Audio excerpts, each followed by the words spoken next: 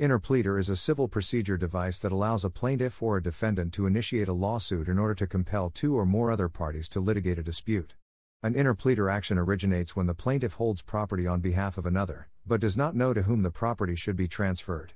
It is often used to resolve disputes arising under insurance contracts. When you need mealtime inspiration, it's worth shopping Kroger, where you'll find over 30,000 mouth-watering choices that excite your inner foodie. And no matter what tasty choice you make, you'll enjoy our everyday low prices, plus extra ways to save, like digital coupons worth over $600 each week. You can also save up to $1 off per gallon at the pump with fuel points. More savings and more inspiring flavors make shopping Kroger worth it every time. Kroger, fresh for everyone. Fuel restrictions apply. Terminology and overview. In an interpleader action, the party initiating the litigation, normally the plaintiff, is termed the stakeholder. The money or other property in controversy is called the res, a Latin word meaning object or thing. All defendants having a possible interest in the subject matter of the case are called claimants. In some jurisdictions, the plaintiff is referred to as the plaintiff in interpleader and each claimant a claimant in interpleader. An interpleader proceeding has two stages. The first stage determines if the stakeholder is entitled to an interpleader and if he should be discharged from liability. The second stage is like an action at law to determine which of the claimants is entitled to the res. Application. Suppose a person dies with a valid life insurance policy in effect. The insurance company is ready, willing, and able to pay the policy proceeds in specified percentages to named beneficiaries as last directed by the policyholder, but becomes aware of a dispute among them and or third parties as to who are the proper beneficiaries or the proper distribution of proceeds among the beneficiaries. Such a dispute commonly arises from interpersonal friction among the policyholder's survivors.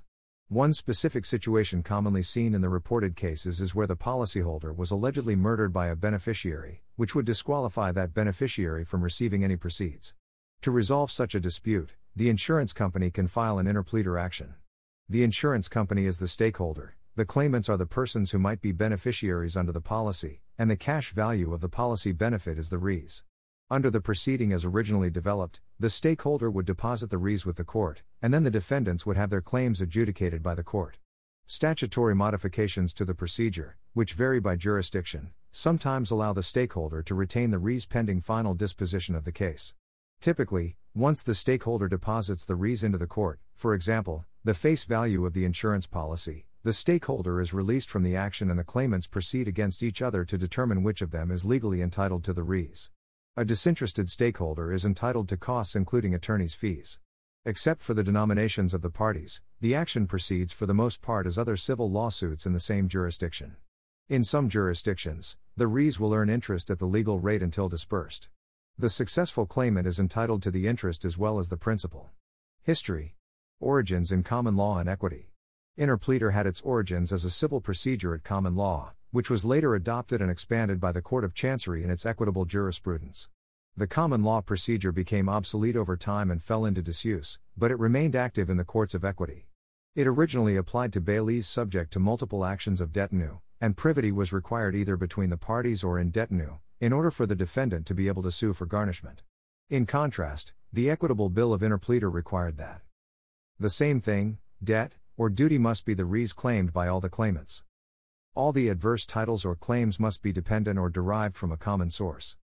The stakeholder must not have or claim any interest at the res, and the stakeholder must have incurred no independent liability to any claimant, for example he must be perfectly indifferent between them. Subsequent development in England and Wales. In 1831 Parliament passed the Interpleader Act 1831 that authorised a bill of interpleader to be brought in the common law courts, such as the Court of Common Pleas, by sheriffs who have executed on goods or chattels that a third party makes a claim to, and defendants in actions of assumpsit, debt, detenue or trover, who do not claim any interest in the subject of the subject matter of the suit, but the right to them is claimed or supposed to belong to a third party who is sued or expect to sue for the subject matter of the suit, has not colluded in any matter with such third party, and is ready to bring into court or pay or depose of the subject matter of the action in such manner as the court directs. Statutory interpleader was extended by Common Law Procedure Act 1860, which allowed a defendant to interplead claimants even if the title of the claimants to the res have no common origin, but are adverse to and independent of one another. The statutory rules governing interpleader proceedings were replaced by rules of court that came into force upon the passage of the Supreme Court of Judicature Act 1873, as amended by the Supreme Court of Judicature Act 1875, which came to be known as Order 17 of the Rules of the Supreme Court. A similar provision was enacted in the County Court Rules, known as Order 33 in the Rules of 1981. Circumstances where interpleader proceedings could be brought, 1873 to 2014 in the High Court, Order 17. A person is under a liability in respect of a debt or in respect of any money, goods or chattels, and he is, or expects to be, sued for or in respect of that debt or money or those goods or chattels by two or more persons making adverse claims thereto, or a sheriff or a person expected to be sued by two or more persons as claims made to any money, goods, or chattels taken or intended to be taken by a sheriff in execution under any process, or to the proceeds or value of any such goods or chattels, by a person other than the person against whom the process is issued. In the County Court, Order 33. A person is making a claim to or in respect of goods seized in execution of the county court or the proceeds or value thereof. A person is under a liability in respect of a debt or any money or goods, and he is, or expects to be, sued for or in respect of the debt, money or goods by two or more persons making adverse claims thereto. In cases where a person was subject to multiple claims, the applicant had to show that he claimed no interest in the subject matter in dispute other than for charges or costs, did not collude with any of the claimants to that subject matter, and was willing to pay or transfer that subject matter into court or to dispose of it as the court may direct. As a result of the coming into force of Part 3 and Schedule 12 of the Tribunals, Courts and Enforcement Act 2007 on April 6, 2014, Order 17 and Order 33 were replaced by the new Parts 83 to 86 of the Civil Procedure Rules. This replaced the interpleader proceedings previously governed by the court rules by the procedure of enforcement by taking control of goods under newly passed regulations. In addition, S. 65 of the 2007 Act declared 1. This chapter replaces the common law rules about the exercise of the powers which under it become powers to use the procedure in Schedule 12. 2. The rules replaced include a. Rules distinguishing between an illegal, an irregular and an excessive exercise of a power. b. Rules that would entitle a person to bring proceedings of a kind for which paragraph 66 of Schedule 12 provides, remedies available to the debtor. c. Rules of replevin, and d. Rules about rescuing goods. Procedures are in effect for claims where a person makes an application to the court claiming that goods of which control has been taken belong to that person and not to the debtor. b. A person makes an application to the court claiming that goods, money or chattels taken or intended to be taken under a writ of execution or the proceeds or value of such goods or chattels belong to that person and not to the debtor. And c. A debtor, whose goods have been made subject to an enforcement power under an enactment, writ or warrant of control or have been taken or are intended to be taken under a writ of execution, claims that such goods or any of them are exempt goods. The 2014 amendments have proved to be problematic, in that they now fail to cover a situation where a third party has given notice that they believe they are entitled to the goods under Rule 85.41. A counter notice is duly given by the creditor under Rule 85.43, but the third party then fails to commence the application to the court which is required under Rule 85.5, and the provisions of Rule 85.5 impose no time limit by which the application under that rule must be made by the creditor or other party claiming an interest. In February 2018, several High Court enforcement officers asked the Queen's Bench Division for directions as to how to proceed in such circumstances, and the Master ruled that the repeal of Rule 17 had the effect of reviving the equitable form of interpleader proceedings, as the 2007 Act did not expressly abolish the interpleader action itself, and interpleader statutes are not at all to limit or affect the equitable jurisdiction of the court to entertain an interpleader suit or action. In the United States, formerly a plaintiff had to disavow any claim to the res in order to avail himself of the interpleader remedy, but this requirement has also been relaxed or abolished in most jurisdictions by there being a bill in the nature of interpleader rather than a strict bill of interpleader. A plaintiff may now argue that neither of the claimants has a right to the property at issue. For example, a person dies with a life insurance policy that excludes coverage for suicide. Two people come forward claiming to be the beneficiary named in the policy. The insurance company believes that the deceased committed suicide, but the claimants believe the death was by accident. The insurance company could interplead the two claimants and simultaneously deny the claims. The Supreme Court of the United States ruled in New York Life v. Dunleavy that for a claimant to be bound by an interpleader, that party must be served process in a way that obtains personal jurisdiction. In 1922, the United States Supreme Court in Liberty Oil Company v. Condé Nast Bank maintained that a defensive interpleader in an action at law in federal court could be taken under Judicial Code Section 274B added by 38 Stat. 956 that authorized the interposing of equitable defenses in actions at law. The Federal Interpleader Act of 1917 39 Stat. 929 was enacted by the 64th United States Congress, approved February 22, 1917, to overcome the problem with an interpleader when the claimants live in different states, raised in New York Life v. Dunleavy. The Federal Interpleader Act of 1917 allowed an insurance company, or fraternal benefit society subject to multiple claims on the same policy to file a suit in equity by a bill of interpleader in United States district courts, and providing nationwide service of process. The policy must have a value of at least $500 claimed or may be claimed by adverse claimants, which is less than the amount in controversy of $3,000 in Judicial Code Section 48(1), then required for general diversity jurisdiction, and 2 or more of the beneficiaries must live in different states. In 1926 it was repealed and replaced by 44 Stat.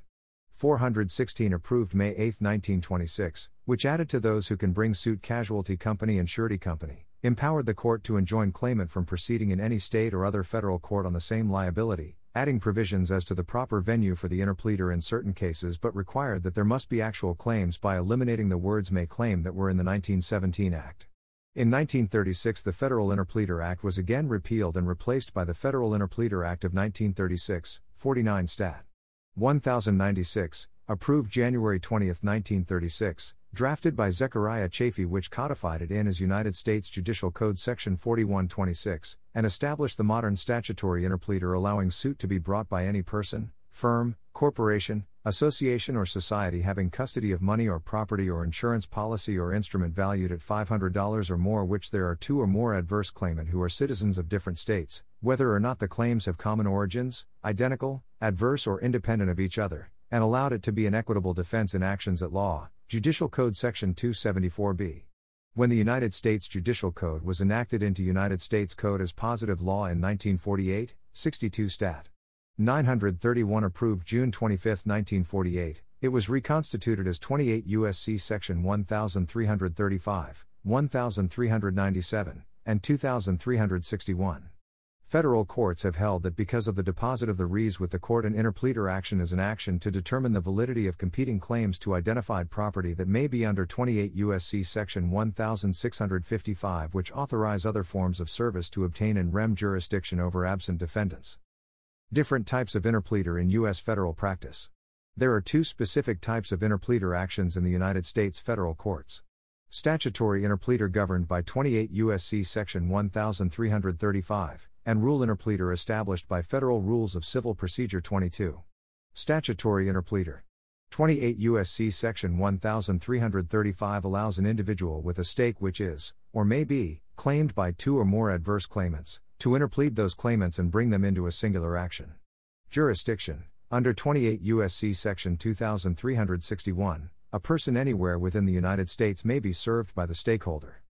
Diversity. Diversity jurisdiction is satisfied as long as there are 2 claimants of different states. 28 U.S.C. Section 1335a, 1. For example, if you have 3 claimants, 2 of which are residents of Florida, and 1 from California, diversity would be satisfied. The diversity of the stakeholder, however, is irrelevant to the rule.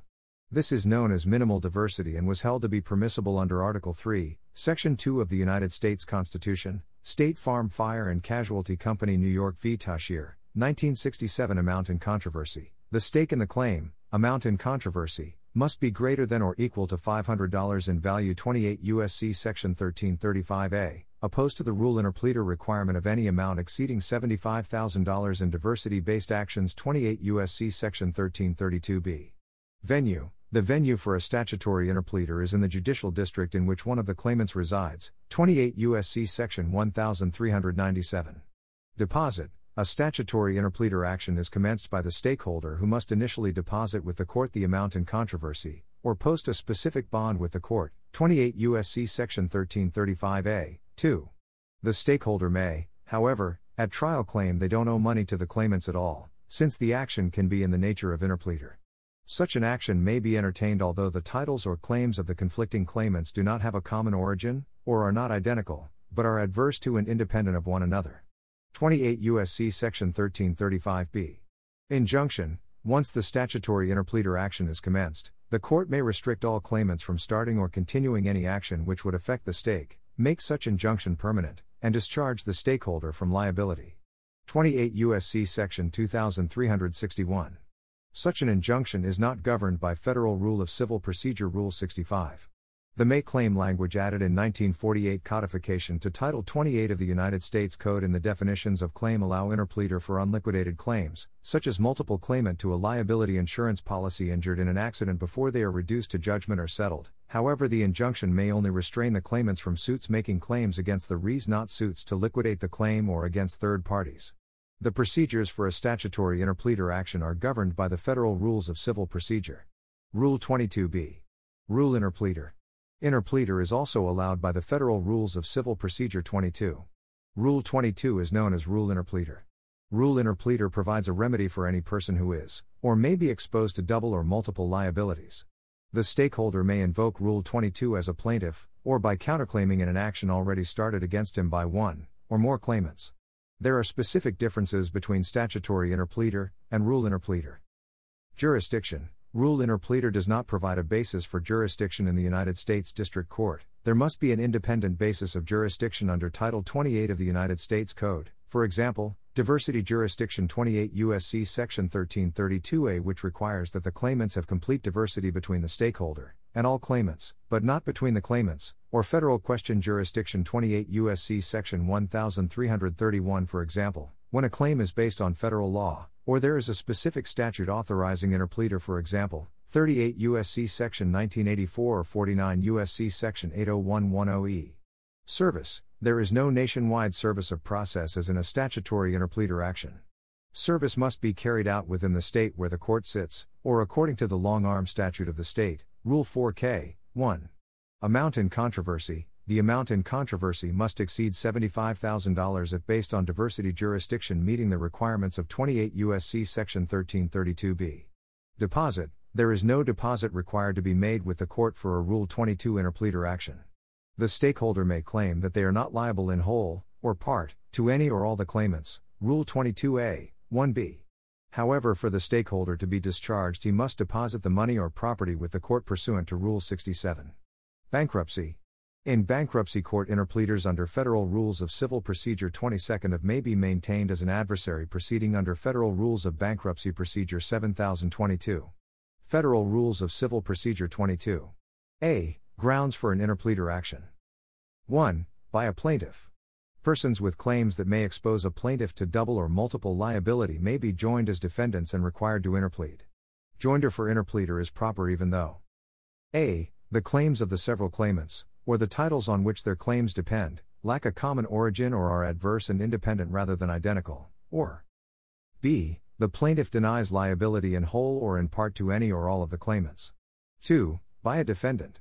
A defendant exposed to similar liability may seek interpleader through a cross-claim or counterclaim. b. Relation to other rules and statutes. This rule supplements, and does not limit, the joinder of parties allowed by Rule 20. The remedy this rule provides is in addition to, and does not supersede or limit, the remedy provided by 28 U.S.C. Section 1335, 1397, and 2361. An action under those statutes must be conducted under these rules. Interpleader in U.S. state practice. The Uniform Commercial Code Section 7-603 adopted in all 50 of the states of the United States provides that a bailee, when more than one person claims title to or possession of the goods under document of title, warehouse receipt or bill of lading, may bring an interpleader as an original action or as a defense to a suit for non-delivery. In Louisiana, interpleaders are called concursus. In most states there are statutes or court rules that provide for interpleaders similar to the federal rules.